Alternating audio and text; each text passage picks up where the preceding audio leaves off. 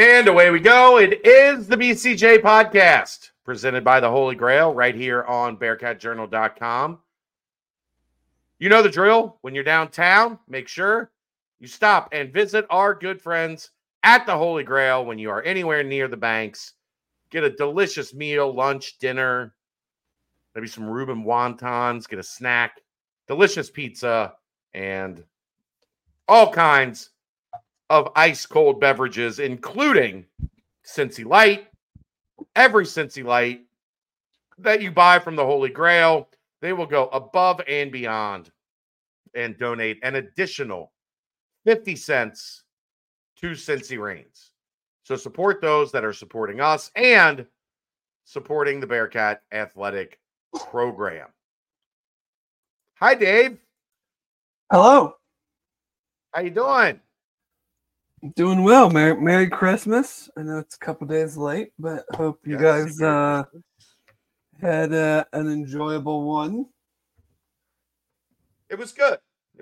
It's not easy, but got to figure out a way to get through it, and we did a good job. The kid was happy.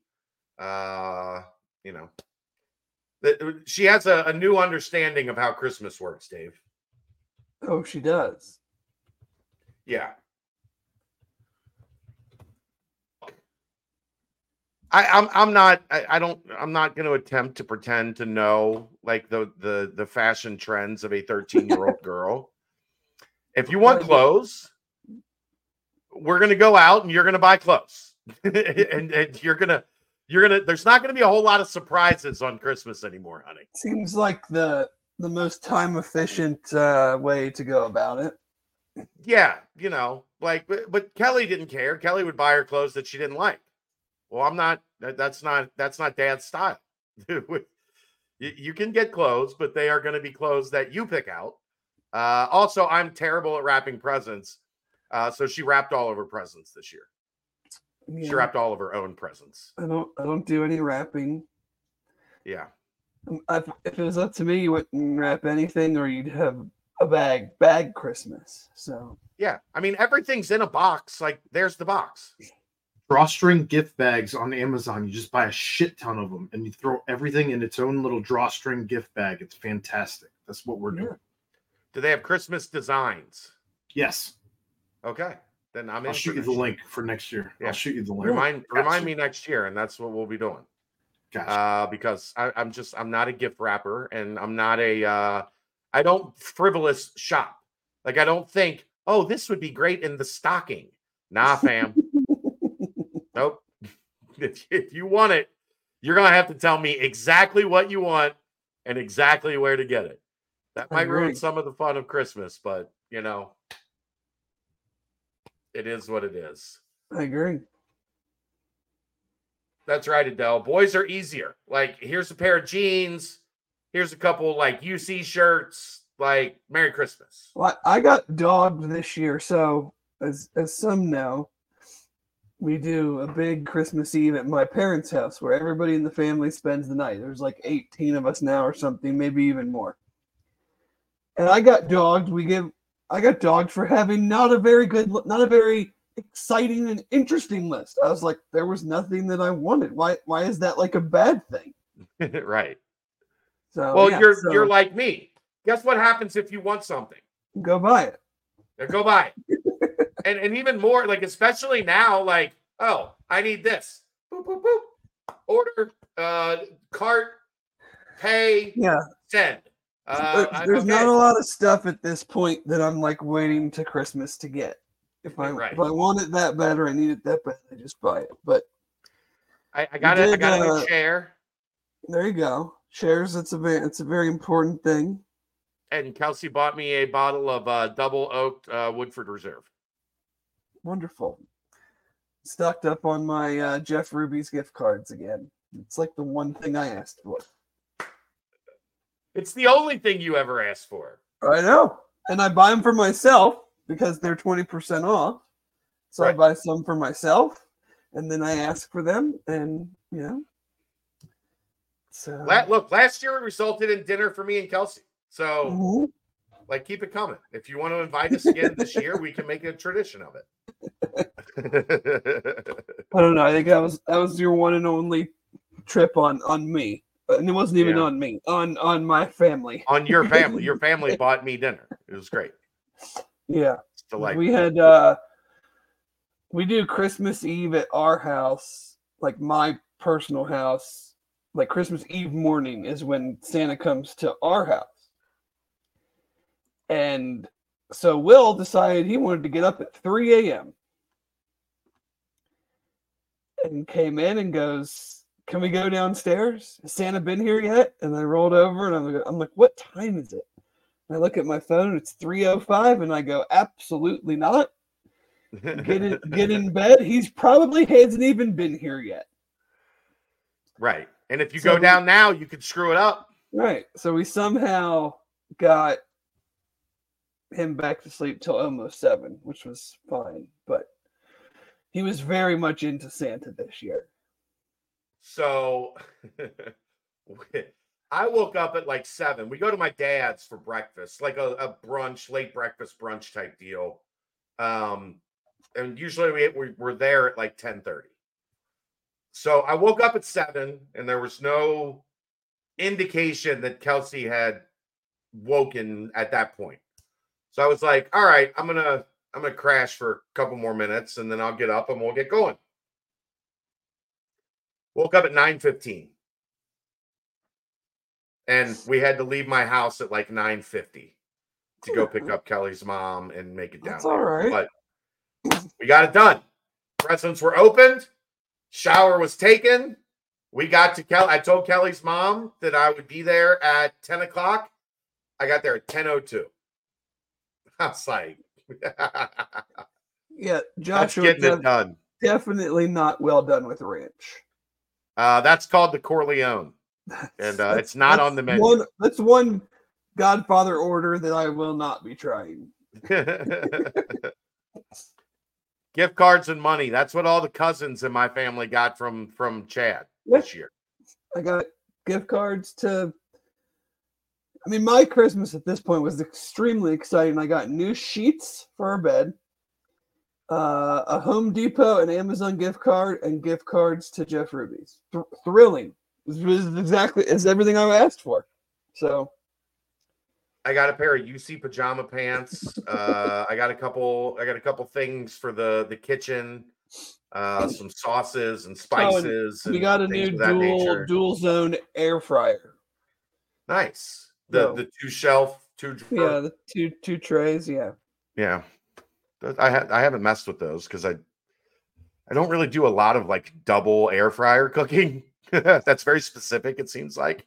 It's nice though. They have them now where they get done at the same time. Same time, yep. I looked at one when we were out shopping last week, and Kelsey was like, "You do not need a new air fryer." And I was like, I did. It's not about what I need. Did pork chop and asparagus tonight, and they were both pretty darn good. Yeah, it's not about what I need. It's my money. It's about what I want. Yeah. But anyway. All right. Yeah. Let's do some sports. We did a lot of sports last week, and you guys did some sports last night with not much going on. I don't know how much sports we're going to get in here. Yeah, I have a question for you. This isn't. I'm in for Mo tomorrow. Okay. So I want your opinion on a topic. It's kind of Bengals specific, but I think we can kind of branch it out into. I can tie it into something else I saw today as it relates to the Big 12. Obviously, yesterday, everybody was in their feels about the Steelers game and about being 0-5 in the division. Don't let me in with those people. And opining that maybe this franchise has gone away from physicality that is necessary in this division. In an effort to, be able to beat the Chiefs, which are spread you out, push, not this version of the Chiefs because they stink, but looking down the road, like how did the Bills play? How did the Chiefs play? The teams that were at the top of the conference that were going to be potentially in your way Okay. to a Super Bowl, or do you continue doing what you're doing, which is, building a roster it might struggle a little bit in the division, but it's going to be really good against everybody else and gives you the best opportunity to win in the playoffs and win, an opportunity to get to the Super Bowl. I mean, my response would be people seem to have really, really, really, really short memories. Well, I think Zach Taylor is 10-20 against the AFC North in his career. They've won it the last 2 years. Yes, but their records in the division have not been great. But they still somehow won it 2 years in a row. Right. So, and yes, the Ravens are having quite a good year, but I don't know. I mean, I'm just always so much about quarterback that it's very hard for me to take any sweeping assessments of an NFL team when the guy who had top 3 or 5 MVP odds coming into the season plays in half the games. I don't know if you really just go we have to totally reinvent who we are all of a sudden. Well, the first two were the first 2 games of the year, right? Where he was clearly not healthy. Yeah, I mean, he was, yeah. Then he got hurt against Baltimore and then missed the 2 Steelers games. Which, they're 0-5 in the division and 8-2 against everybody else, including... Yeah, that's my big hope, is I've been joking about this, with my friend group or whatever, that I hope which I don't think it's possible, but it would be absolutely hilarious if they could go 0-6 in the division and make the playoffs. Yeah, they would have had to, It seems like that's... they still have... as ridiculous as it sounds, they still have, I guess, apparently, according to these projection thingies, have a 92% to make the playoffs if they win their last 2 games. Yeah, but then they'd have to beat the Browns, and they would be 1-5 in the division. Sure. And they never... I don't think they can get in at 9-7. They probably can't. But... mainly because they're 0-6 in the division, and conference record is they're 8-7 right now. They would be 9-8 if they lost to the... Or 9-8. Yeah, you know what I mean. Either way. I don't think I think that's a bridge way too far for me. I think this offseason for them is going to be incredibly interesting because you have some key veteran guys that I just don't think they can re-sign. And then you have the potential of both your offensive coordinator and quarterback coach being gone. You have the potential that I forget, it might be Troy Brown. They have a sneaky kind of guy right under Duke Tobin that I think is going to get a bunch of chances to maybe be a GM this year. And then what does that change with your personnel staff? If he gets a GM job, does he hire someone from their staff to go be his director of player personnel or something like that? That would be an elevation, a promotion. So there's just a ton of very, very, obviously the T. Higgins stuff. What do you do there? There's a ton of interesting things revolving this offseason. But, the defense hasn't been good. They've given up more big plays than anybody ever. Probably a lot because the secondary is so new. I think I like a lot of the pieces, but it's still a bunch of super young guys. So, I don't think that tells me that they aren't physical. And I don't know, what do you mean? How do you get more physical? You're still gonna right. You're still gonna be a Jamar Chase, Joe Burrow, whatever they do at wide receiver type of offense. Yeah. So I don't know. I think it's an interesting topic for a radio show because I think you'll get some kind of harebrained, off the wall, knee jerk comments about it, but I'm just in practicality. I'm not sure how and really why. Well, I just don't think Zach's style is smash mouth. The way that the AFC is going, does anyone really think if Burrow was healthy, they would not make the playoffs? Right. And then they'd be right back in there where all of us would sit here and go, they're tested. They've done this before. They've gone on the road before. Like, nobody's done what they've done. So, like, you know, to me, it's kind of that simple. Here's the bridge to the Big 12 I was talking about. And this kind of came from this morning or yesterday. Devin Neal saying he's coming back to Kansas. And the Big 12 potentially bringing back Ollie Gordon, Taj Brooks, RJ Harvey, Devin Neal, Corey Kiner, and I think there was another 1,000-yard guy in there. And somebody mentioned the Big 12 being like where most of the innovation in football has come offensively. Right? Like it's the spread like really took hold in terms of at the major level, the spread took hold in the Big 12. Yeah. And the comment was, if you want to see where football's going, it often starts in the Big 12. The wide zone power run stuff is a direct answer to two high shells, and way more will be running it soon. For me, this has always been an interesting conversation about the ebb and flow of sports, right? Like, for the longest time, it was run, run, run. So everybody had to have these big physical power linebackers that could fill gaps and, you know, hit and really didn't have a lot of lateral movement or ability to drop. And then the spread comes in. Now you're talking about you're 3 offensive linemen and 2 linebackers, and everybody else has to be able to cover. Everybody's getting smaller. It's what we've talked about for several years, even going back to the Fickle era. It was the 3-3-5 to combat the spread and the up tempo and having, you know. And what did I always say? Yeah, it's fine, but I felt like you could, you know, against a good team, which, you know, in this case it was Tulsa a lot. It was like, yeah, that's great, but you have to give up something. And in that case, you're giving up a whole lot of 6 and 7 yard runs on first down.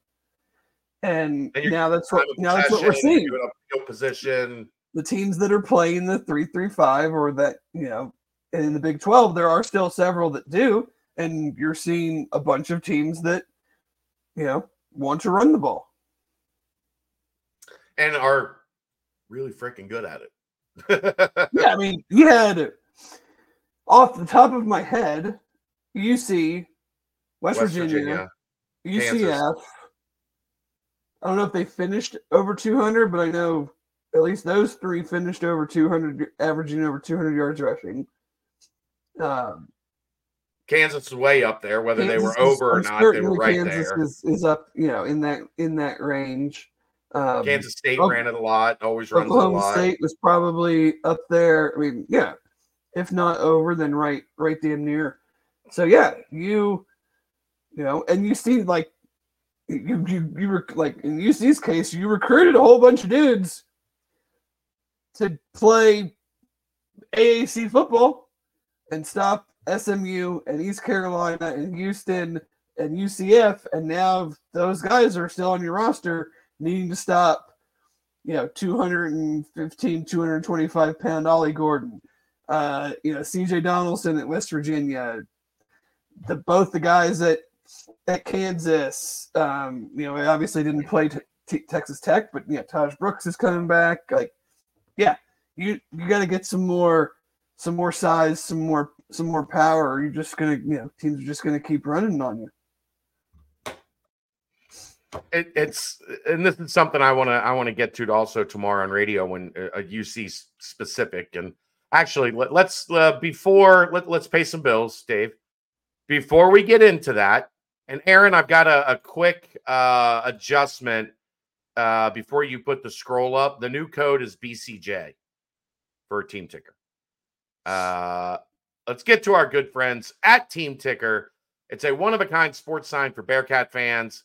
If you're looking for the perfect addition to your man cave, your dorm room, a gift, a little post-Christmas gift for that Bearcat fan, if you got a bunch of money for Christmas and you're looking for a way to spend it, get yourself a Team Ticker right now.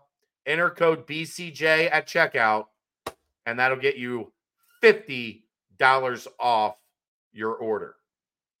TeamTicker.com. Promo code BCJ.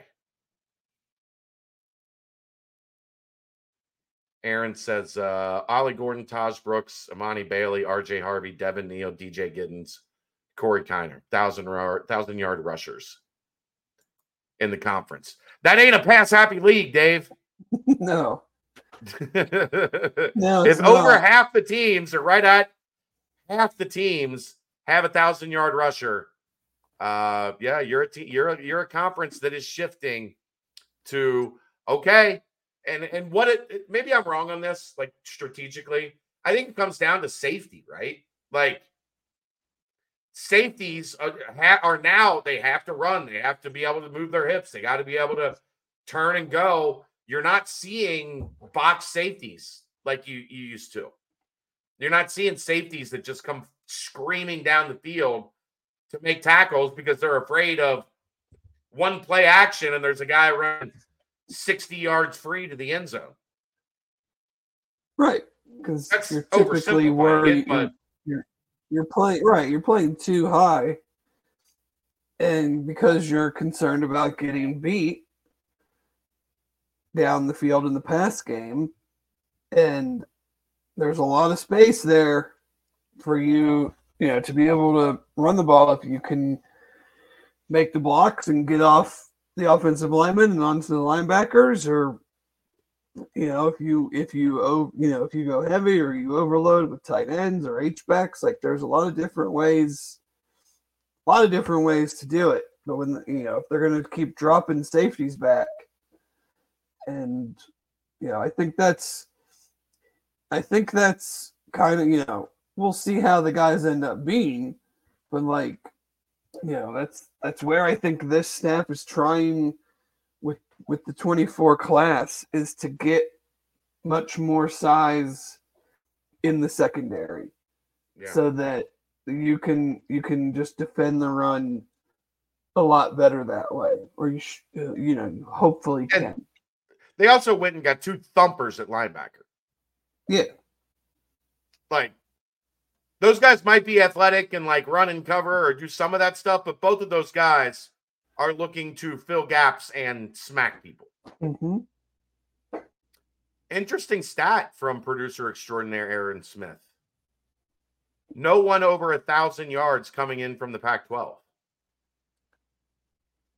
Like the entire conference didn't have one, or just the 4 teams? The guys that are coming in, the 4 teams that are coming in, none of them had a 1,000-yard rusher.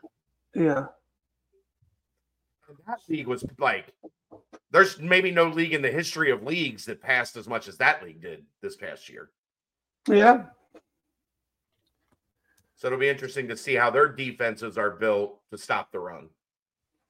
That could be a storyline of note next fall. Speaking of storylines of note next fall, David, let's start with football here. All right. I don't think New Year's resolutions really works here, but like, what are a couple things that you really think, like, if they are able to accomplish this somewhat small list of things, then they can get this thing, bowl eligible or in a much pointed in a direction much more favorable than the way we all felt to end the season. It's funny you ask that, because I had actually been thinking about that.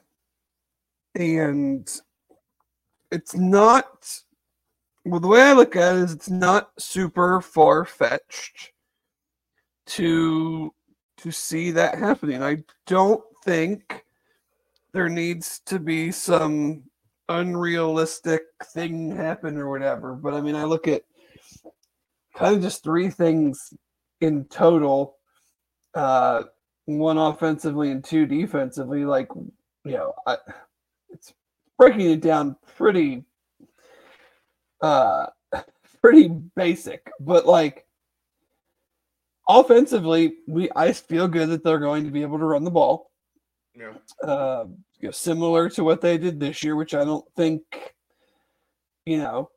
anyone would really say was a problem. I mean, I'm sure there were some games here and there where things other than short yardage, I think that would be the complaint. I just mean as a whole. Yeah, I know. So offensively, like, if you get better quarterback play and you can run the ball, and that helps you in the play action game a little bit more. And I don't think with the running game the quarterback play has to be like threatening for the Heisman or anything, but you have to cut down on the turnovers and you have to make the plays when they're there. I mean, Emory Jones' stats and maybe some of these game outcomes would have looked a whole lot different if he just hit some of the throws that were there. Right. Who that person is, I have no idea. I've never seen Brendan, in live, and I've never seen Sorsby throw a pass.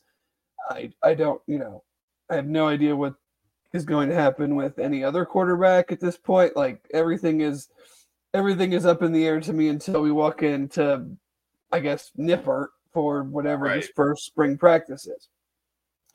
But offensively, if they can get better production from the quarterback, which includes lowering turnovers, I think the offense can have a solid year. Defensively, it's very simple. If you can put a little more on the quarterback while at the same time being a little bit better in pass defense, and I think those two things obviously go hand in hand, I do not see a reason that this team shouldn't make a bowl game next year. If you can pressure the quarterback a little bit, they didn't do a very good job of it this year, especially in Big 12 play. Got to get better there, and got to get better on the back end. And there were several instances last year that if those things were just a touch better, they probably win games. So I don't think you need to take some meteoric jump. And then that is also helped out by your offensive play and how they produce and how they control a game. And it's not just by time of possession; it's by, again, making the plays when they're there. So I think those three things, like if we're just talking make a bowl game, I think that's absolutely attainable. And they're not like wild things. Like, I'm not saying that whoever the quarterback is has to throw 30 touchdowns or. Right. The defense obviously has to force more turnovers. Like, that was a huge problem. So that's just like a baked in assessment of what I think can be better. That's just understood. Yeah, I will say we also need to see the run defense look more like it did the first half of the season and not the second half of the season, because it got to a point where we knew they couldn't stop the pass, and then they also couldn't stop the run, and everything just kind of went to shit. Yeah, I definitely agree. I wonder, in some sense, and this would need much more film review and really looking at who was on the field on certain plays. Like, I just wonder how much attention was paid to trying to shore up the pass defense, what that was then hurt, so to speak, what they were trying to do against the run, and teams then just exploited that because they were like, well, they're trying so hard not to get killed over the top, then they're leaving it, they're vulnerable now to the run. Right.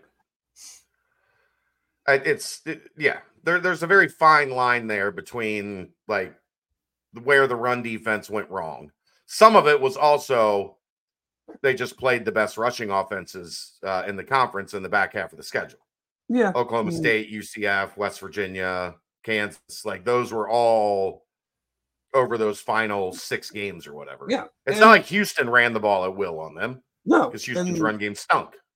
If we're being honest, watching the games, there were several instances where guys just made bad plays. Yeah. So effort was a question from. I mean, I wouldn't even go so as effort, like just not good run fits. Like, yeah. Well, but that effort is part of that, like getting to your gap, being aggressive in your gap, like breaking down and making a play, or just like getting there half-assed and being like, yeah, whatever happens, happens. Right. It felt like there was too much of that. But yeah, there's, I think, again, love being in the Big 12, and I think it's a super fun league because as we saw this year, from week to week, who the hell knows? Like with Oklahoma and Texas officially gone, like there will clearly be teams that are projected to be better than others, but there is certainly not, a very early look at it. There is certainly not anybody that I'm looking at and going, man, this team is head and shoulders above the rest of the conference. Yeah. So, and that's rarely the case in any other league. I mean, you look at the SEC recently, obviously Georgia. You look at the Big Ten for years.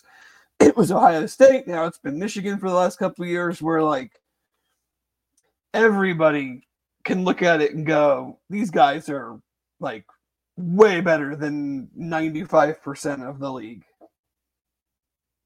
Well, and I would also say you will hope you add Sorsby at quarterback. That gives you a guy that looks like a high-level quarterback.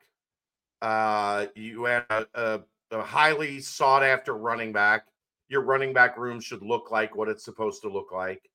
I think you're still a tackle. You're not going to look like, if it's John Williams and Buford and Wilder, you do not have what we saw from most of the Big 12 teams at tackle in terms of 6'7", 320 pounds. Right. But I think, you should look pretty good at linebacker. You should look pretty good.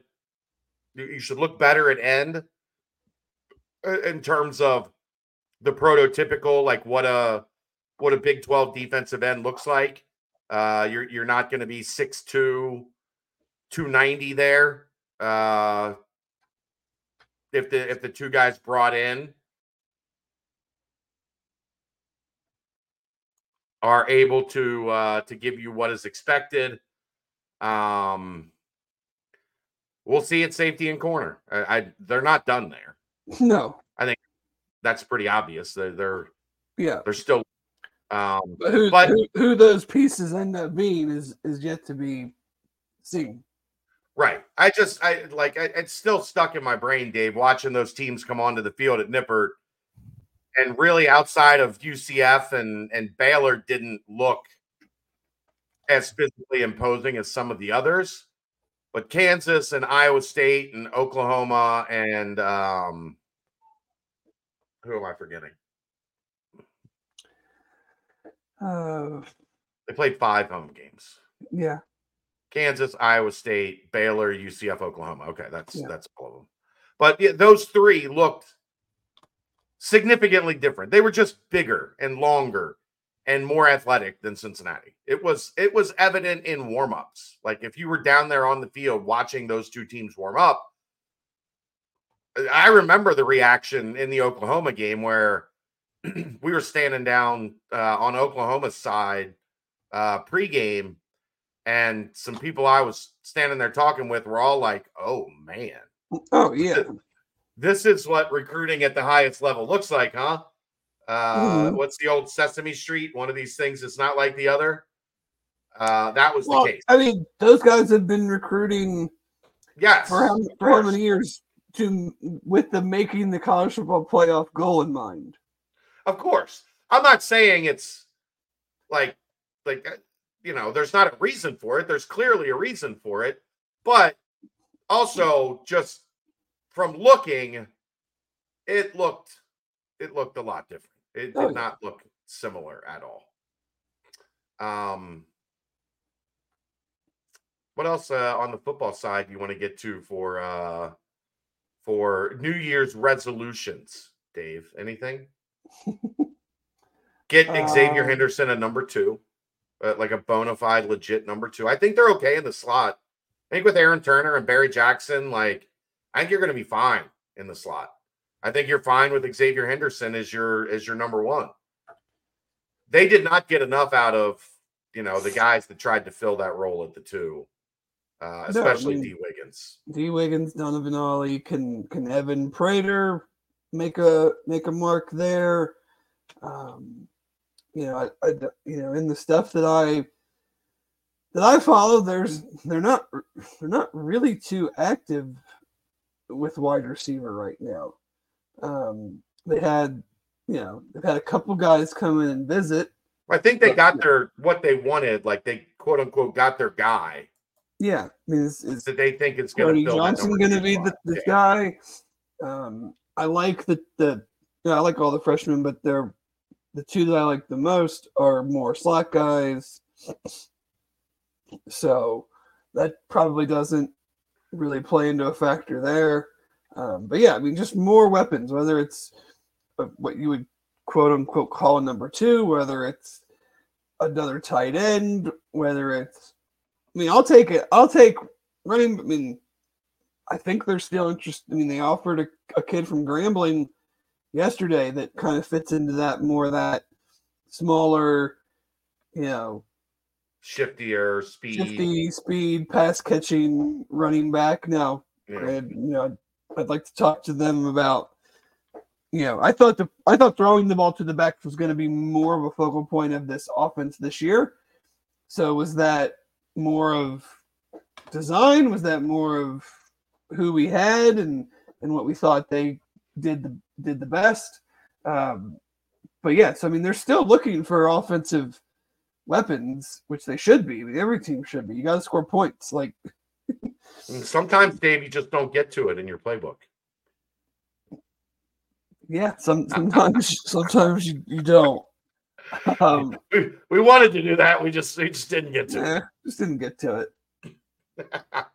But yeah, I think 8. I'll call it 7 portals. I know along snapper counts, but from what we're looking at, 7 portal additions. We obviously have another portal weekend, or kind of half a week, not even just a weekend. But next week, what does that look like? Once we're seeing it right now. I said it was going to happen. There's still going to be a lot of good players entering the portal once their bowl games are done. Even though a lot of the good ones have opted out, there's still good players that would be valuable additions, and we'll certainly probably see some after the 2 college football playoff games.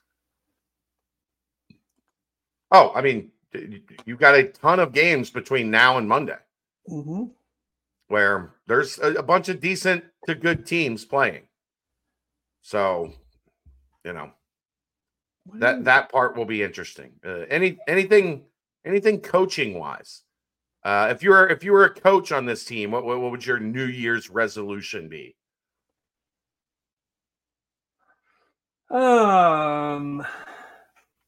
It's a stupid question, I know. I would be focused. Maybe my number one thing I would self-scout and want to maybe, I know a lot of these guys have conversations with other coaches. They go watch other people. They've obviously got friends in the business. My number one thing offensively would be, how do we attack the middle of the field better? Yeah. Whether that is with receivers, tight end, it doesn't matter who. I just felt like that was just an area that we, again, either chose not to or didn't feel we had the personnel to attack successfully. It's because if these defense are gonna keep playing these 2 high safeties, just like with running the ball, then there should be space open in the middle of the field. Right. So how do we get better at that? Some of that I think is going to be quarterback related. I don't think that was a strength of Emory's. He did not ever show much comfort working the middle of the field with the ball. Right. And the timing was never there. When he did attack the middle of the field, a lot of times it was either late or it was behind, or I never felt like he was comfortable working the ball in and around the middle of the field. Right. All right, let's timestamp the football portion. This timestamp, as always, brought to you by our good friends at Turtles Brew. 0 carbs, 0 sugar, gluten-free, 6% ABV, bourbon-infused sweet tea. They have lemonade tea. They have cherry lime. They have strawberry mint. They have raspberry peach. They have orange vanilla. There's 100 locations in Ohio, over 100 locations in Ohio. Visit turtlesbrew.com for more information and locations. They're in Toledo, Cincinnati, Columbus, expanding in Central Ohio, expanding across the state. A portion of the proceeds go to Save the Sea Turtles. Again, turtlesbrew.com for more information and locations. Let's get to basketball. And this is different because we got one game left, and it's not going to be an easy one Friday. You're coming off a week off. You're playing a pretty good mid-major, maybe the best of the mid-majors that they've played, or right up there amongst the best mid-majors that they've played. Who are they in playing? Evansville. Do they still have sleeves on their jerseys? I don't believe so. I wish they did, because look, you want to be different, right? You want to set yourself apart. Evansville, they might not have had sleeves on their jerseys for a decade, Dave. But the first thing I think of when I think of Evansville? Do they still have sleeves on their jerseys? You were different. It gave you I don't know that there was any recruiting advantage to that. Come to Evansville where you wear sleeves on your jerseys. Yeah. But it gave you some cachet, some market value. This is all really interesting to me because however you want to slice it, we have seen this team look pretty good against lesser competition. We have not seen them play well in the 2 games that the competition was, high major quality. And they are about to play 18 consecutive high major games coming up starting in a week or whatever, whenever. Right. They play Friday and then they play again next Saturday at BYU at 10 p.m. I think the thing that makes it so difficult right now is we have not seen – the only game we've seen with a full roster was Dayton, and that was Jamil's first game. And as you got to this stage where you hoped, okay, we're going to have a couple games in a row where we can work on this, CJ Frederick and Aziz were out against Merrimack, and then Aziz and Simas Lukosius were out against Stetson.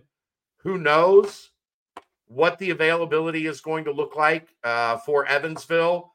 But even if everybody is healthy, I still think we are 4 days away from January 1st, and I don't feel like we know a lot about this team. Yeah, I mean, I don't want to take this stance. I just have having a pretty good understanding of the Big 12 and what we're about to face. Like, I have major concerns on the defensive end. Like, I look at some of the teams and some of the players, and I'm just like, how are we going to get enough stops? I just don't see, like, I'm not saying anybody isn't tough, but I just don't see that level that you know it because you've watched it. You watch way more college basketball. I'm the football guy. You're the basketball guy. Like, yeah. But you remember the Big East days. I watch the Big 12 because it's fun.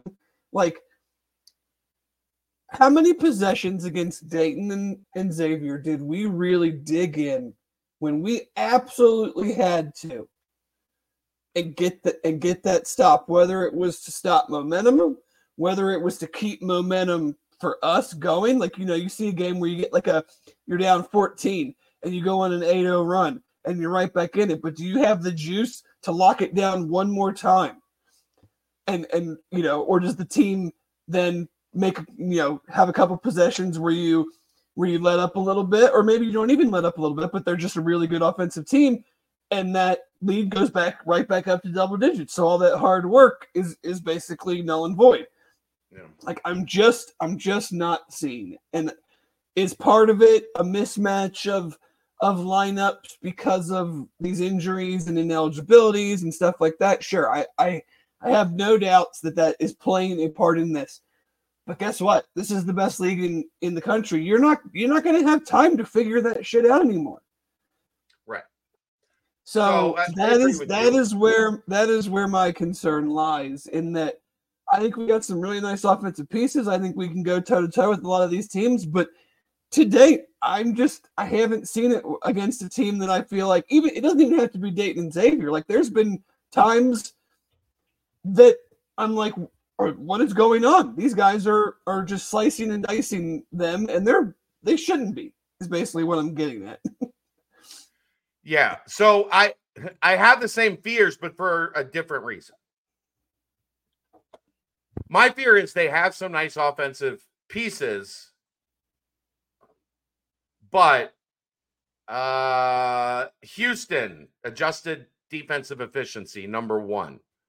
BYU, adjusted defensive efficiency, number 9.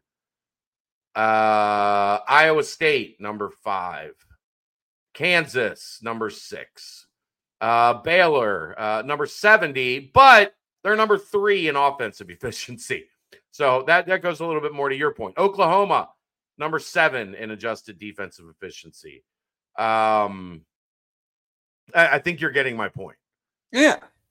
Here's the easier way to say what we just said. Is a lot of teams in the Big 12 are really good, so they're going to be really good at both offense and defense. Yeah, but my point being, like, this is a league that is going to grind you out. Like, almost all of the top 10 in defensive efficiency are in the Big 12. Like, I think I just read 6 top 10 teams in defensive efficiency in the Big 12. So scoring, you're not putting up 78 a night. You're not. The tempo's not going to be there. The looks aren't going to be there. It doesn't matter how good. There are going to be nights that Baylor, who's number 3 in offensive efficiency, stinks in this league, because the defenses are going to grind you up and chew you out. So instead, you're looking at what, 70 points a night, 71 points a night? How many of these Big 10 teams are you going to be able to hold on, or Big 12 teams are you going to be able to hold under 70? Is my concern with what I've seen so far. It's saying the same thing you're saying, but in a slightly different way, in that I don't know, like, forget holding them to 78. They're probably going to be able to win the game at 71. Well, the way you do it normally, I would say, is to create turnovers. But we have seen that this defense has not really been able to do that. I mean, they're not a team that has, for all the talk of tempo and pace and everything, which I think their tempo and pace is more than fine. Like, it's in the low hundreds last time I looked. That is not a correlation, though, to a defense that is speeding you up and forcing you into live ball turnovers and getting easy baskets on the other end. Like, I mean, what was it? I don't remember which game it was, somewhat recently, where I think I don't know if it might have been Dayton, I'm not sure, like, had 2 fast break points. Yeah, from almost all the Dayton game, they had no fast break points. None. So, I mean, like, you can't be not good on defense and then also not help yourself by creating some easy baskets for your offense. Yeah. There's nothing. So we're gonna play like not great defense, but then also offensively, we're going to go against 5 set defenders pretty much every possession, knowing full well that the defenses we're playing are all pretty good to great. Like, Who good was that? luck. It was. Who did they play before Dayton? Was it Merrimack? No, Merrimack was right after Dayton that ran that funky zone. Florida Gulf Coast. I think it might have been Florida Gulf Coast. It was one of those teams that, like, I just had never seen it before. They just didn't send anybody the offensive glass. They took a shot, and they all 5 ran back, and they were just standing there. Like, come get some. We're here. Like, you're not running fast breaks on us. And you're not going to see that in the Big 12. But you have elite athletes that are going to go offensive rebound. But my point being, the teams that are that high in defensive efficiency aren't teams that are allowing you to just run up and down the floor. Right. Like, that's not how it works. They're getting back, they're getting set, and they're locking you up. And I need to see against teams like that because, let's face it, Dayton's awful defensively. And rebounding, and they hung right. I mean, they don't even really try to offensive rebound. And they didn't, but they didn't miss. So true, but that's true.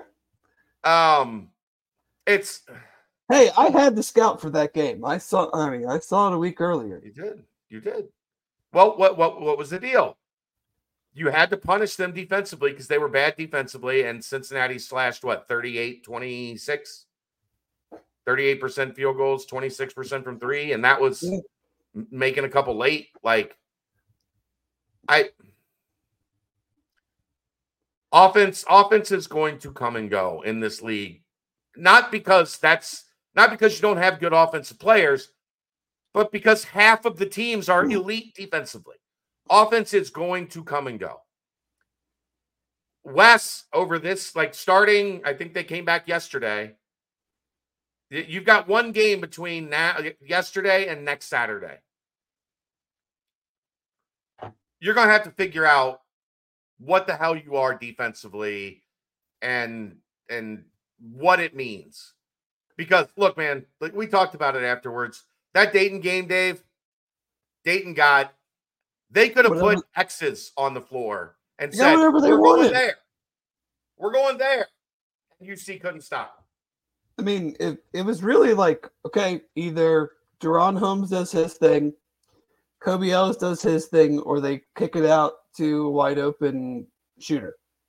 Yeah, but even off the bounce, like the reason Deron Holmes and Kobe Ellis got what they wanted is because Dayton didn't have any resistance moving the ball via the pass, via the dribble, and then they'd move the ball via the dribble, get the defense exactly where they'd want it, then they'd throw it to Deron Holmes in an advantageous situation, and he'd get an easy bucket.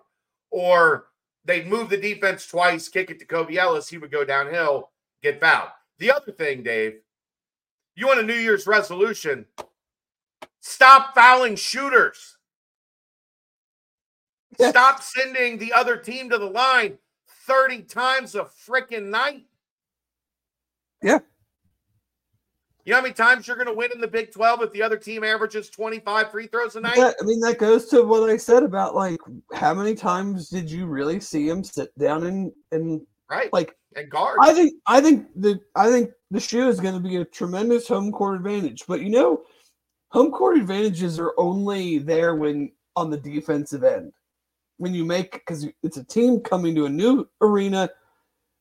Right. Not sure what to expect offensively, especially on the road. Every team on the road is not going to play as good as offense as they do at home. Right. But are we going to nullify our home court advantage because we don't really want to guard anybody? Yeah, I mean, the fouling, it's so crazy too because they're not fouling like Merrimack got them some. But they're not fouling in the bye games. The fouls are perfectly fine in the bye games. And the thing is, if you go look, Dave, at Dayton and Xavier, there wasn't a great foul disparity in terms of fouls called. There was a great foul disparity in terms of number of free throws shot. Right. So I don't. You know me, it's Bryant. Yeah, Bryant was the team that sent everybody back. That's yeah. I am not like I don't take it easy on officials. If I think officiating is bad, I will call out the officiating is bad. The only problem I've really had is I felt that they didn't call some things on Dayton's end the same that they called them on Cincinnati's end. But right. Cincinnati fouled a ton. Like how not it to is. Say Cincinnati didn't foul. It's right. to say that I didn't think called for some of the stuff they did that was same stuff Cincinnati's doing. But look, man, you can't go for a second. When you start fouling shooters, they're gonna start hunting that. And right. It's not, like the officials aren't just gonna let it go. So like you've shown for however long period of time, like we're fouling shooters this game. So what is the other team going to do? They're going to keep attacking the guys or the positions on the floor that have been prone to fouling the shooters. And so, yeah, it's not fouls just for the sake of fouls, like a old Louisville or an old Houston where it's like they can't call them all. So we're going to be aggressive with our hands. We're going to, press up on guys in the half court. This was just straight up, we're fouling guys shooting. So they're obviously going to get free throws. And then it compounds it because then in the other foul you commit, they're now getting free throws. And Dayton's a very good free throw shooting team, altogether. So yeah, you just, stop. It's very simple to say, but literally stop fouling. But again, that goes back to I'm not sure how great they are defensively, and that's a product of not being great defensively, is you are either out of position or covering for somebody else, and you end up committing more fouls. And here is the second part of that. Because you are fouling shooters, and because you are sending guys to the line, guess who you end up sending to the line far more often than not when you foul guys shooting the ball a lot? Like their the other team's best player. They wouldn't be shooting that much if they weren't good shooters. They are getting cooked over the last 3 weeks by the other team's best player. Not, hey, that guy got his 19 points, but he did it on 22 shots. No. That guy got 27 on 12 shots and 12 trips to the free throw. Yeah, what was Kobe Elvis, like 15 of 15 from the line or something like that? He scored 27 or 28. They gave up 55 points to Kobe Elvis and Deron Holmes. 55 points. And that's after in the shootout, giving up 47 to Quincy Oliveri and Davion McKnight. I mean, the dude the other night scored almost 30. Yeah, he's a top 5 scorer in the country. But you can't let him score 30 on you. We still didn't make it hard for him. I think that's the thing we're both getting at, is like, yeah, we know that a guy on that level of a team, he's going to get he's more times than not going to get his number, but at least make him earn it. Like, at least make the guy like totally go away from the game plan and take 30 shots to get there. But they're not doing it, and I think that that's what kept that game fairly close. Guys are just this is the worst thing you can say about a defense, Dave. The opponent's best 2 players are getting comfortable every night. There's nothing about what Blackman did that was uncomfortable. Well, think about your mentality. If you're him, if you're Deron, if you're Kobe Elvis, if you're Quincy Oliveri, when you're watching game tape and you're talking about this game from a scouting standpoint, and you're looking at it and going, these guys ain't stopping me. Like, how does the mentality changes? Like, I guarantee when you're a big time scorer, you're the team's best player or the number 1 guy on the scouting report. when you're going into a game and you know, like, man, I know I'm good, but like these guys are going to guard me hard. Like I'm going to have to work for everything that I get in this game. And I'll still probably get it because I'm really damn good too. But these guys are going to make me earn it. Right now, these dudes are watching it like, boy, this is going to be fun. Because I'm going to get mine, and I might get a whole lot of mine because there's not going to be a whole lot of resistance. Yeah, like that, you know, I hate to compare eras, but this is more of a player. Like when you were going up against Rashad Bishop and you were a great scorer, you might get your 17 points, but you were going to spend like 2 days in the cold tub, icing down after he got done with you. You were going to get bumped, held, shoved, tripped, tackled. Like there was no mercy. And I don't think any of these guys are walking into playing against Cincinnati and thinking that right now. Right. I mean, they could be, or they wouldn't. Like, you wouldn't see this abundance of this consecutive string of like team's best player, team's go-to scorer just consistently be getting 20 plus. Like, yeah. I mean, this guy's 25 like plus. This guy was like over 25. Right. And that's what I mean. This guy was the 5th best scorer in the country, and he's only averaging like 22 a game, and he almost dropped 30. So, you know, to give up, you're giving up like 10 to 15 points more per game than what these guys are averaging. Right.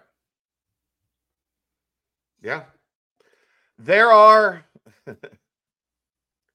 a lot of things that need to be fixed heading into next Saturday at BYU, who just so happens to be 11th in the nation in offensive efficiency and 9th in the nation in defensive efficiency.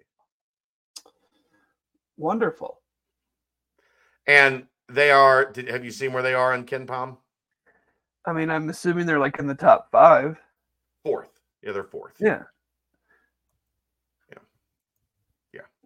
I mean, I assume everybody's like in the top 70 or something. No, there's a couple outside the top 100. Well, no, Oklahoma State might be the worst now. No, Oklahoma State is 93rd, 140 offense, 62 defense. And West Virginia is 129th, 166 offense, 118 defense. So 129th is the worst, which would have been good for about 3rd in the AAC when we were in there. Yeah.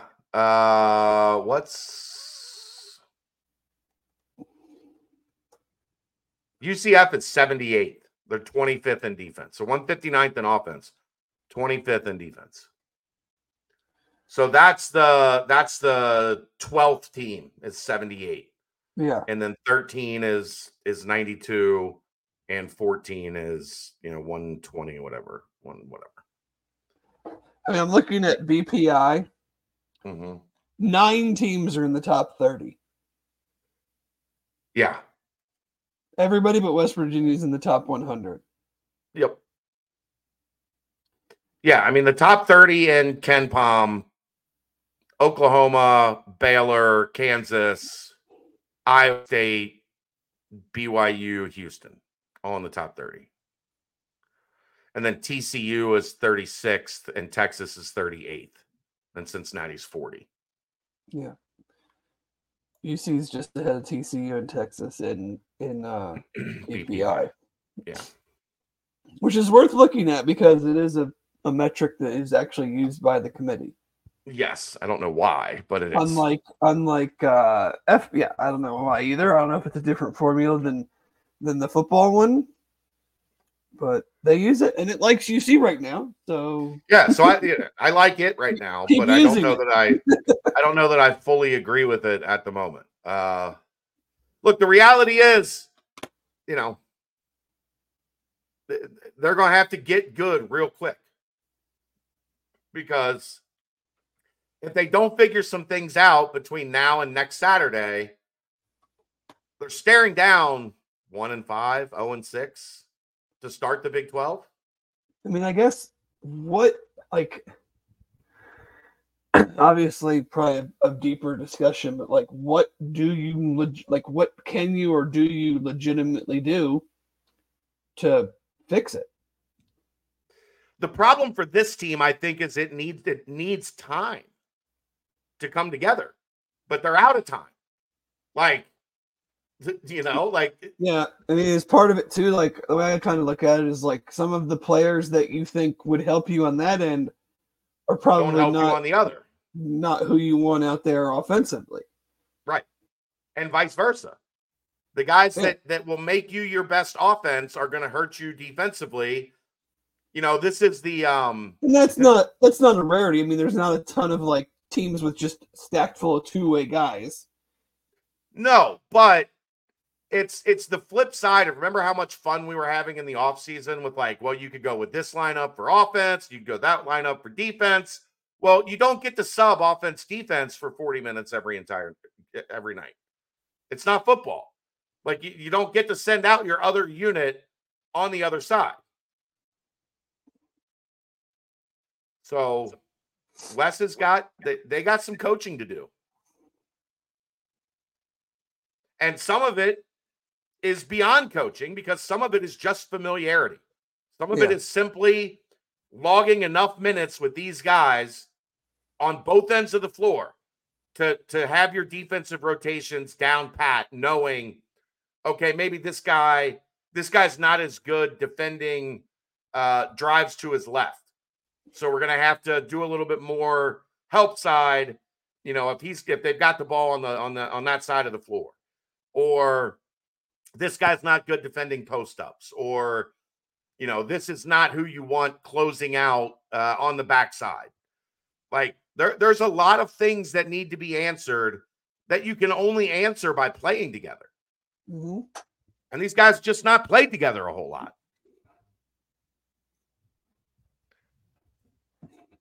Yep. It's going to be interesting. They've got their work cut out for them. Here's the other thing. I want to get to this one with you because I'm very interested in your take, because I don't know how. I haven't come up with a different way to answer this question. Everybody says shorten the rotation. They want 7 or 8 guys. Who are you eliminating from the rotation? Day-Day, Jizzle, John Newman, CJ, Stemos, Dan, Vic, Aziz, Jamil. Right. Who's out? Not only who's out, but for the people saying get it to 7, you got to cut 2. You're not cutting either of the point guards. All 4 wings are going to play. All 3 centers or bigs, however you want to define them, are going to play. How do you get this below 9? Well, I mean, yeah. It comes down to whoever is, if you're in that camp, are you just saying it doesn't matter? Using the old cliche that teams their rotation is cut to 7 or 8 guys by the tournament. I mean, is that really a thing still? I mean, for most places it is, but most places only have 7 or 8 guys that they want on the floor. Well, I just look at it as, okay, if you're going to take 2 guys out, you have to be giving up something, right? I mean, you're either going to get worse at offense or worse at defense. You're not. I don't see how taking 2 guys out makes you better at both. Right. So, if I took out this guy and this guy, we're better on defense, and that's where our problem is right now. But now we're worse on offense. Right. And then if I take out this guy and this guy, now we're still really good at offense, but we're not any better on defense. And I don't know, you can come up with some idea if I take out one of each, maybe we're a little bit better at, we're better at defense, we're worse at offense, but it balances itself out. And so we're just kind of in the same spot. Yeah, I just don't. I mean, Eric, I don't know how you I don't know how you see it otherwise. When everyone's healthy, that this is a 9-man rotation, and you're going to play 9, and then you have Odie and Josh, who both are good, good enough to be. The other thing too is if they were better on the defensive end, you wouldn't have to worry about them because you'd have more defined roles of like. These are our defensive guys, and these are our bench guys that come in on defense, and these are our bench guys that come in when it's an offense time. But no one's playing good on defense, so like I can't sit here and go, well, John Newman's playing really good on defense. Well, he can't make up for 4 other guys that aren't. Right. That's the problem. Right. So I can't say like, well, if we just did this, then we'd be better on defense. No, it doesn't work that way because the other guys aren't playing well on defense. So shortening, you're just taking out less bodies to still have the same outcome, basically. Yeah. At least defensively, where the way I see it. And I think defensively, like right now, before he scored 29 last week, people would have said, reduce Dan's minutes because he's struggling. He's in a funk. And Aziz is taking more time to get up to speed than maybe people would have liked. So take Aziz out. Well, if you're going to be good defensively eventually, Dan is a big part of that. Well, and also here's my 2 cents on that. 1, how do you get out of a funk if you start playing less? Right. And 2, how many other guys on this team can get 29 in a night? Right. So tell me why he should be playing. Like, okay, he should be playing less. Who's the other guy on the team that can at some point get 29 in a night? Yeah. Because it's not like he got 29 because he took 25 shots. No, he took 12 or 13. I know he was 5 for 5 from 3 at one point. Yeah. So like, yeah, guys in a funk. How do you get out of a funk? Like, it's like I like to play golf. I'm not hitting my driver good. You know how I'm going to start hitting my driver good? By practicing with my driver less. No, right. Dave, you just put it away. Just I'll carry get better. driver I'll get better at hitting my driver by not hitting it. Millie, what? Graybush. Millie, what? You're going to sit him? The one guy that has shown like he's no, he was saying Millie can get 29. Oh, we don't. I mean, without the benefit of the 3-point line, he hit one of the ways you get 29 is hitting 4 or 5 threes. 5 for 5 from 3 in the first half. Right. Look, I think Jamil's going to be outstanding offensively as he gets settled. Dan's frustrated. I understand fans' frustrations with Dan because sure. For the 29, there's the other game where it's like, calm down, you're causing more harm than good right now. But my point is, like, that is very valid and very true. But then, who else? Okay, like you don't play him as much. Like who else has the ability to do what he does? Right. And if you think he's one of your best players, which I do, and one of your most athletic players that matches up with the Big 12 talent, which I also agree with, like he's on that level. How are you you're going to win games by playing him less? Right. Like who's guarding Kevin McCullough? If you just reduce Dan's minutes. Right. Who's guarding KJ Adams? Who's guarding the guys? Some of these guys on Baylor. Like, okay, well, so we'll play him less. That'll help.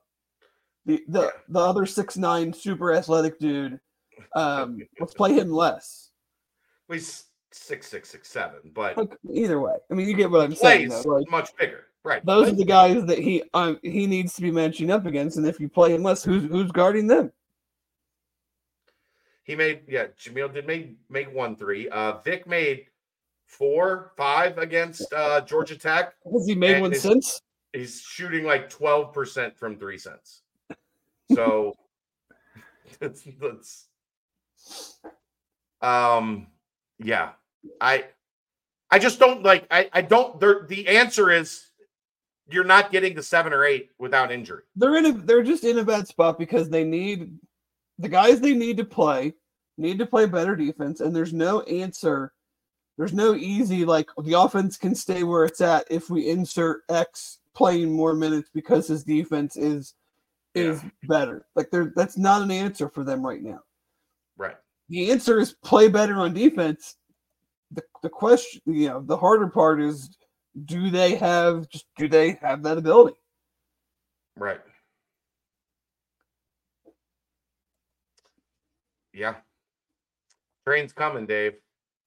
Train's coming. Train's coming. Anything else you want to get to on the basketball side? I don't think so. All right. We will timestamp that. Brought to you by Turtles Brew. 6% ABV, 0 sugar, 0 carbs, gluten-free, bourbon-infused sweet tea, strawberry mint, lemonade tea, cherry lime, raspberry peach, orange vanilla. Over 100 locations in Ohio. Visit turtlesbrew.com for more information and locations. They are spreading throughout Ohio. So just go to the website and find a location nearest you. I'm gonna read you a text. And I talked about this last night, but I wanted to get your sense on this. You get a lot of Christmas texts. You hear from people you haven't heard from in a while. You're exchanging pleasantries. This came from someone prominent in college sports, somebody that everybody in college sports knows. And they said, "Merry Christmas to you. Hope you're doing well." They followed it up with, "Don't know how you can follow all the recruiting and portal crap. Our business is going to implode, and we're going to have to start over here in another year or so." Like, this isn't down the line. We are a season or two from having to blow this thing up and restructure, reconfigure how all of it is done, because what's happening right now isn't working for the benefit of overall anyone. Your thoughts? I mean, I don't.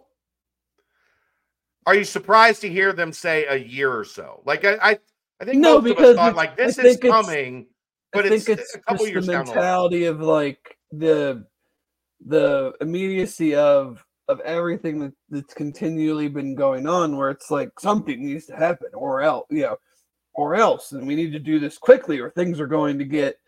But this kind of goes back to what we talked about, not last week, maybe the week before, where I'm just like, okay, who's doing all these things? Like, you can tell me that it's getting terrible and that things are gonna explode in the next year or two, or big changes need. Okay, I'm just gonna say, okay, who's in charge, man? Like, things are just gonna crumble for the sake of crumbling, and no one's going to be there to pick up the pit. Like, I don't know. It's just, I think it's hyperbolic.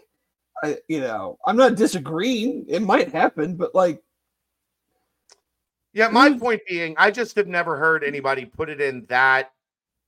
Well, I think people are trying to put it in those terms to force somebody right. else to fix it. I'm starting to get to the point. It's like it's so terrible. Something has to be done, but we don't want to actually be the ones to do it. I'm starting to get to the point, and I'm soul searching on what my answer is, because I just don't know. Like who When? Where? What did we learn as kids? Who, what, when, where, why, how? Like how what's the answer? It's always But like we should fire this coach, or we should bench this quarterback, or we should, okay. You don't think X quarterback is good enough anymore, or X coach is good enough anymore. Okay, who are you replacing him with? Right. Is quarterback Y on your roster? Like, because if not, it doesn't matter. Yeah. Like, it's a lot of talk to me, but not, again, you're looking to Congress. You're looking to our government to fix a problem that you guys are getting, and I say you guys, I'm talking coaches, league commissioners, the NCAA, athletic directors, like you guys are all making, and ladies are making a ton of money. That's what you're getting paid for, to figure out the problems and fix them. I guess here's my question. Is ultimately the only answer breaking off football and making football its own thing? Well, probably because two reasons: laziness, and the other reason, these guys and ladies and what, like, they have not had for I don't know how long the greater good of sports, football, whatever you want to say, in their best interest. No, it's all making money. It is about my team, my league, not my sport. And until it becomes about my sport, and I don't know if we can ever get there, because if it was about my sport, the Pac-12 would not have folded. The ACC wouldn't be doing what they're doing. Like, this is not about the sport. It's about me, my team, the Big my East conference. Would still have Pitt, Louisville, West Virginia, Cincinnati, Syracuse. So if they don't care about the sport, then yes, we're going. And I say sport, I mean the whole enterprise, but mainly football as the financial driver. Like, unless they change their mindset, then yeah, that's going to happen, because they're going to eventually get to the point where they say, well, let's just go, like, we are all like-minded. We will go do our own thing and we'll figure it out as we go, which I think is an unbelievably terrible idea. But I also don't think that Alabama should be governed the same as Alabama A&M. And right now it's not. Well, in football, come on. They play by the same rules. They play by some of the same rules. I mean, they have different financials and different autonomous 5. They do, but they're still scholarships are the same. Yeah. I mean, now Alabama can do certain things, obviously, than these. We don't even have to go down to Alabama A&M. Go to Vanderbilt in their own damn conference. Yeah. Yeah. Go to UAB. That's middle of the road. Who they literally, their board literally tried to end, the Alabama board literally tried to end UAB football, however many years ago that was. Did succeeded for a couple of years. Because because they're a threat. Like, Auburn's not even a threat. I don't pay a lot of attention to this, because this is, to me, a lot of Boy Who Cried Wolf, like, type of thing, where it's like, this is so bad, but someone else come in and fix it for us, or else we're going to do this. Okay, then, because I don't think anybody should help you, because that would prove your incompetence. Yeah. Then go do something else. Quit talking about it and go do it then. But then who's governing you? Who's making up the rules? You guys complained and told the NCAA to put in guardrails about transfers, but now you're saying, no, we need these guys to be eligible, because we're going to sue you.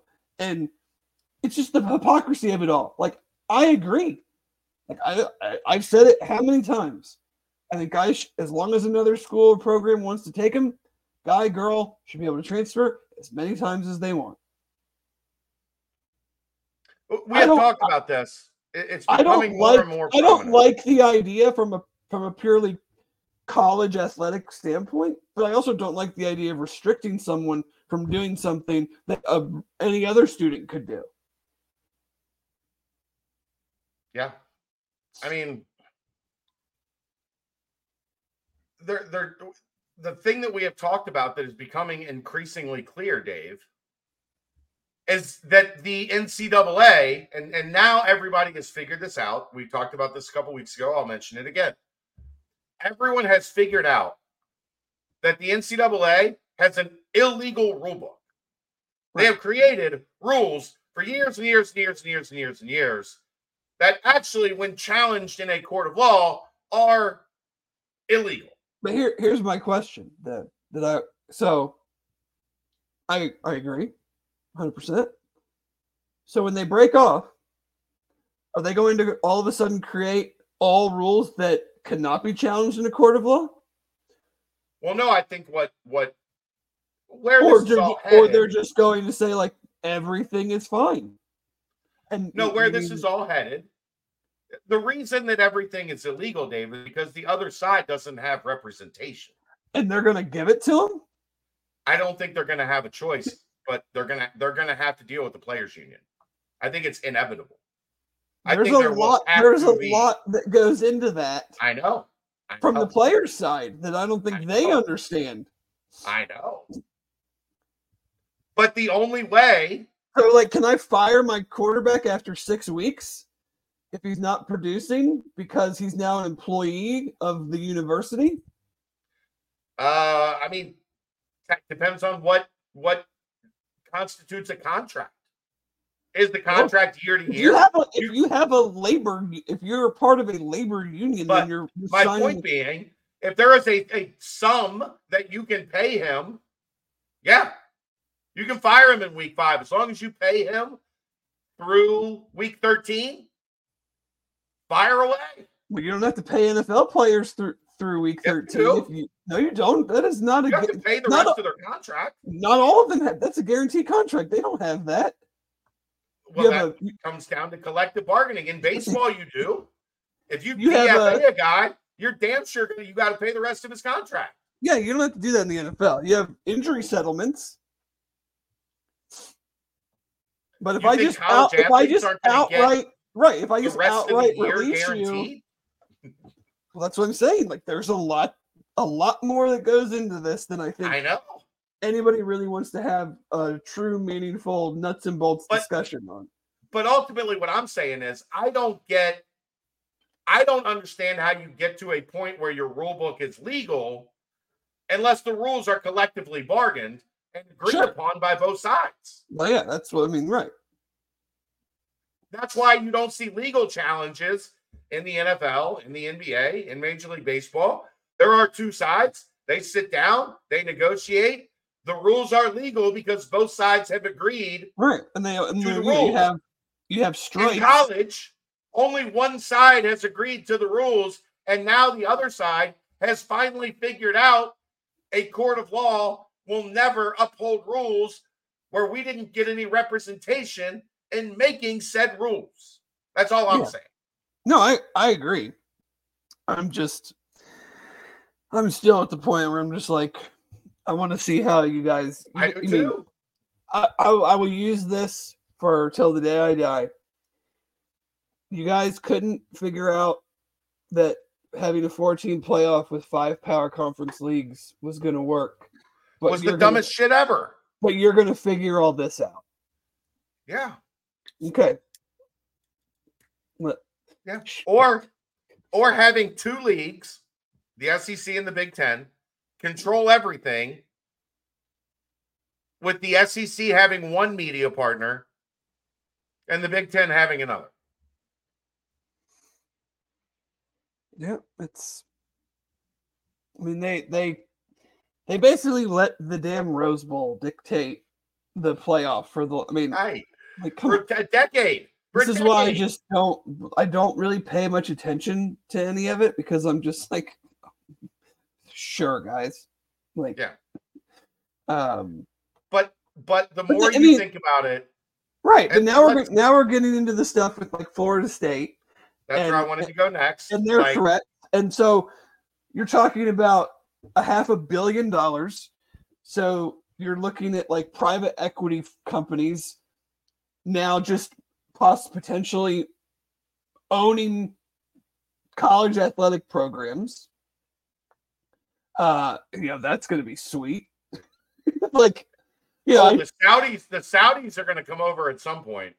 The BlackRock Bearcats. Look, if the Saudis think they can make a bunch of money on golf, wait till they hear how much they can fucking make on college football. That was never really about. That's for a different time, but that was never about making a dime. You get my point, though. Yeah, they could actually make money on college football. They can make money hand over fist on college football.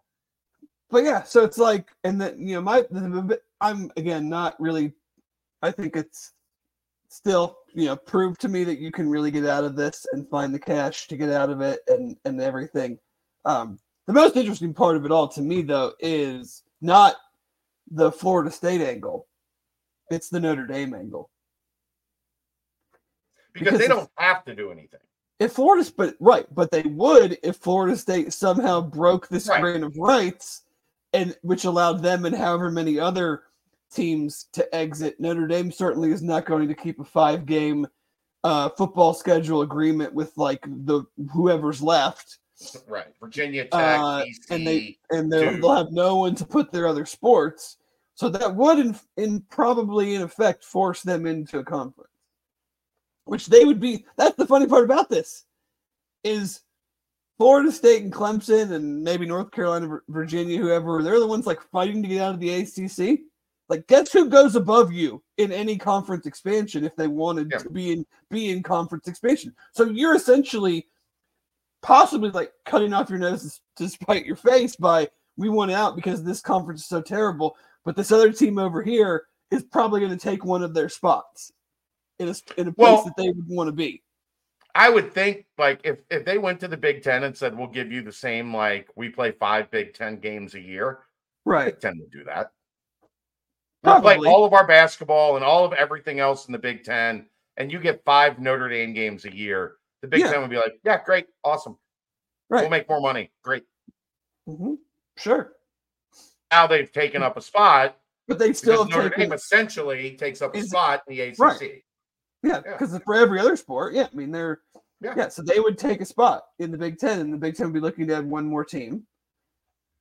Yeah, or whatever. Like, who knows? But, that's the interesting that's the interesting part to me. Probably not going to the SEC because Florida wouldn't allow it. I just don't think the SEC has an appetite for another Florida school. Right. The only option for Florida State is another South Carolina school. The only option for Florida State and Clemson is the Big Ten. And you're right. Notre Dame it's not even close how far Notre Dame is ahead of them on the pecking order. And Virginia and North Carolina. I mean, Jim Delaney, commissioner of the Big Ten for how many years as a North Carolina grad, his dying wish is probably to have North Carolina in the Big Ten. Yeah. So, I mean, if you're the Big Ten, it's like, I'll take North Carolina and Notre Dame.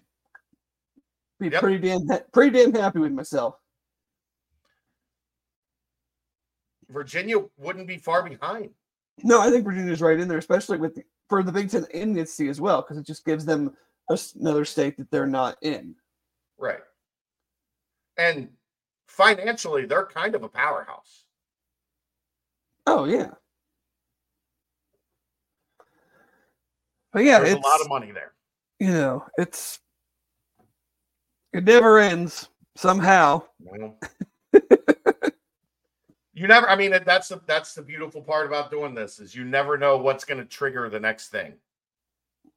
Right. And you have no idea when it's going to happen either. They're just landmines planted all around the country, waiting to explode. Yeah. How long until Texas isn't happy in the SEC, Dave?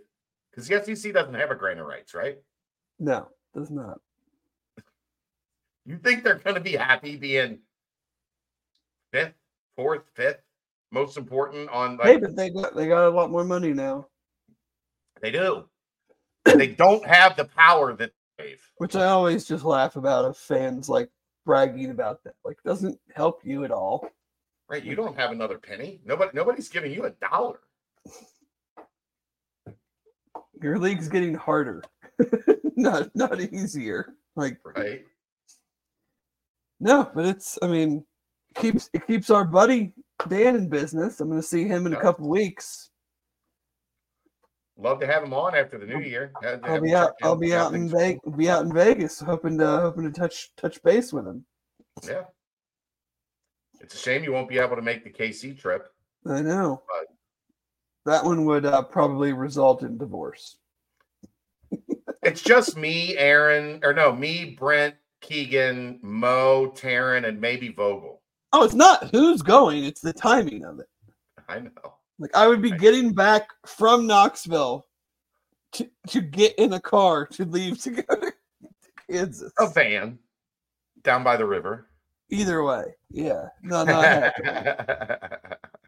Do you guys have tickets yet? It's not my problem. Yeah, you don't need one.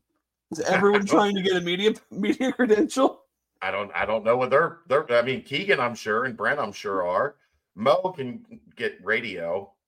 I don't know what Taryn's plan is. I might ask him that tomorrow. I would assume George could do hits for WLWT. Still, I don't know if they'd allow him to be on air anymore. I don't know if he'd want to.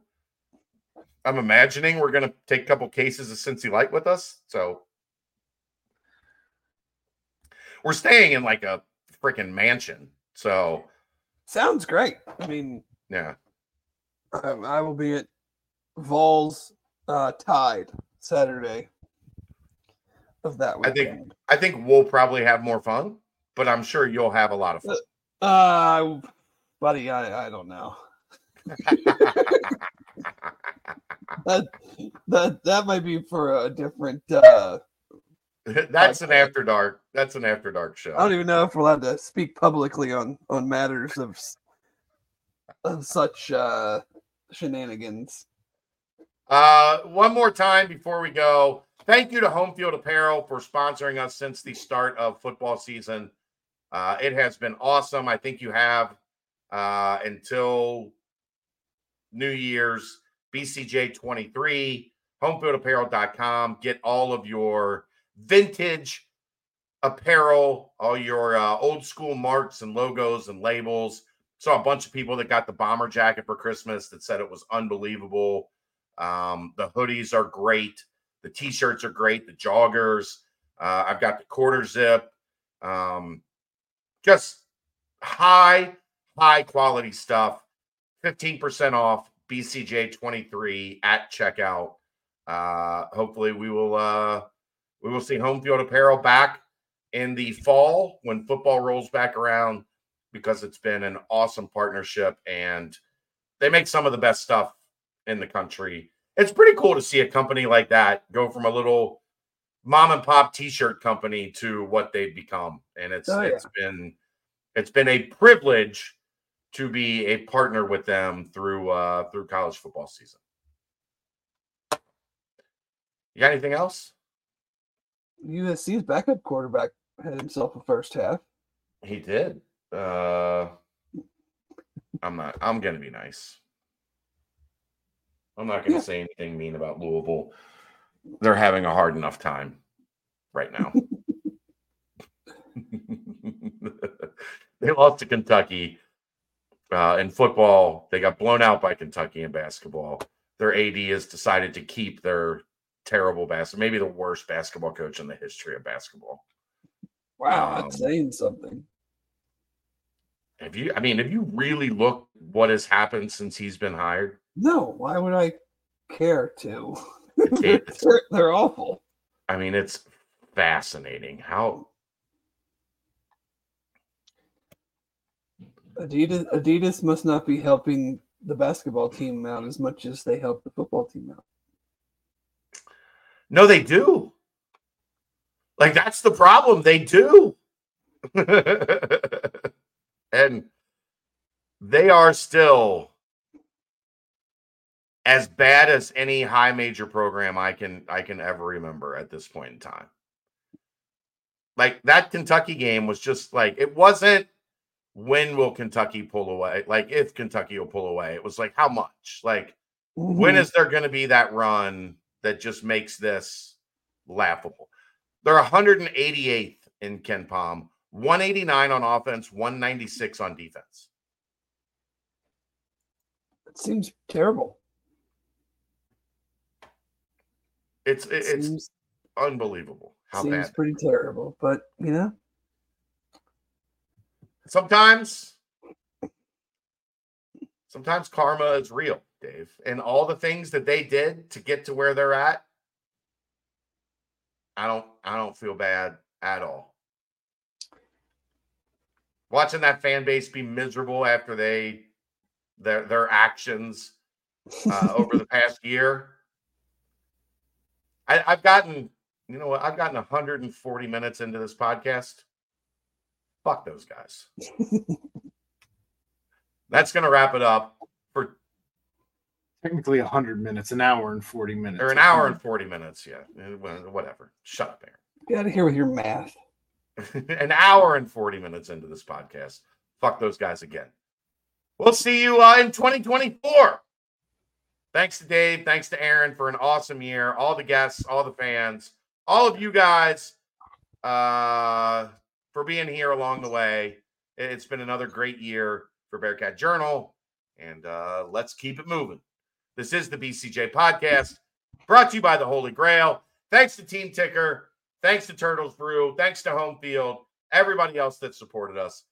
We'll see you next year, right here on the BCJ podcast, brought to you by BearcatJournal.com.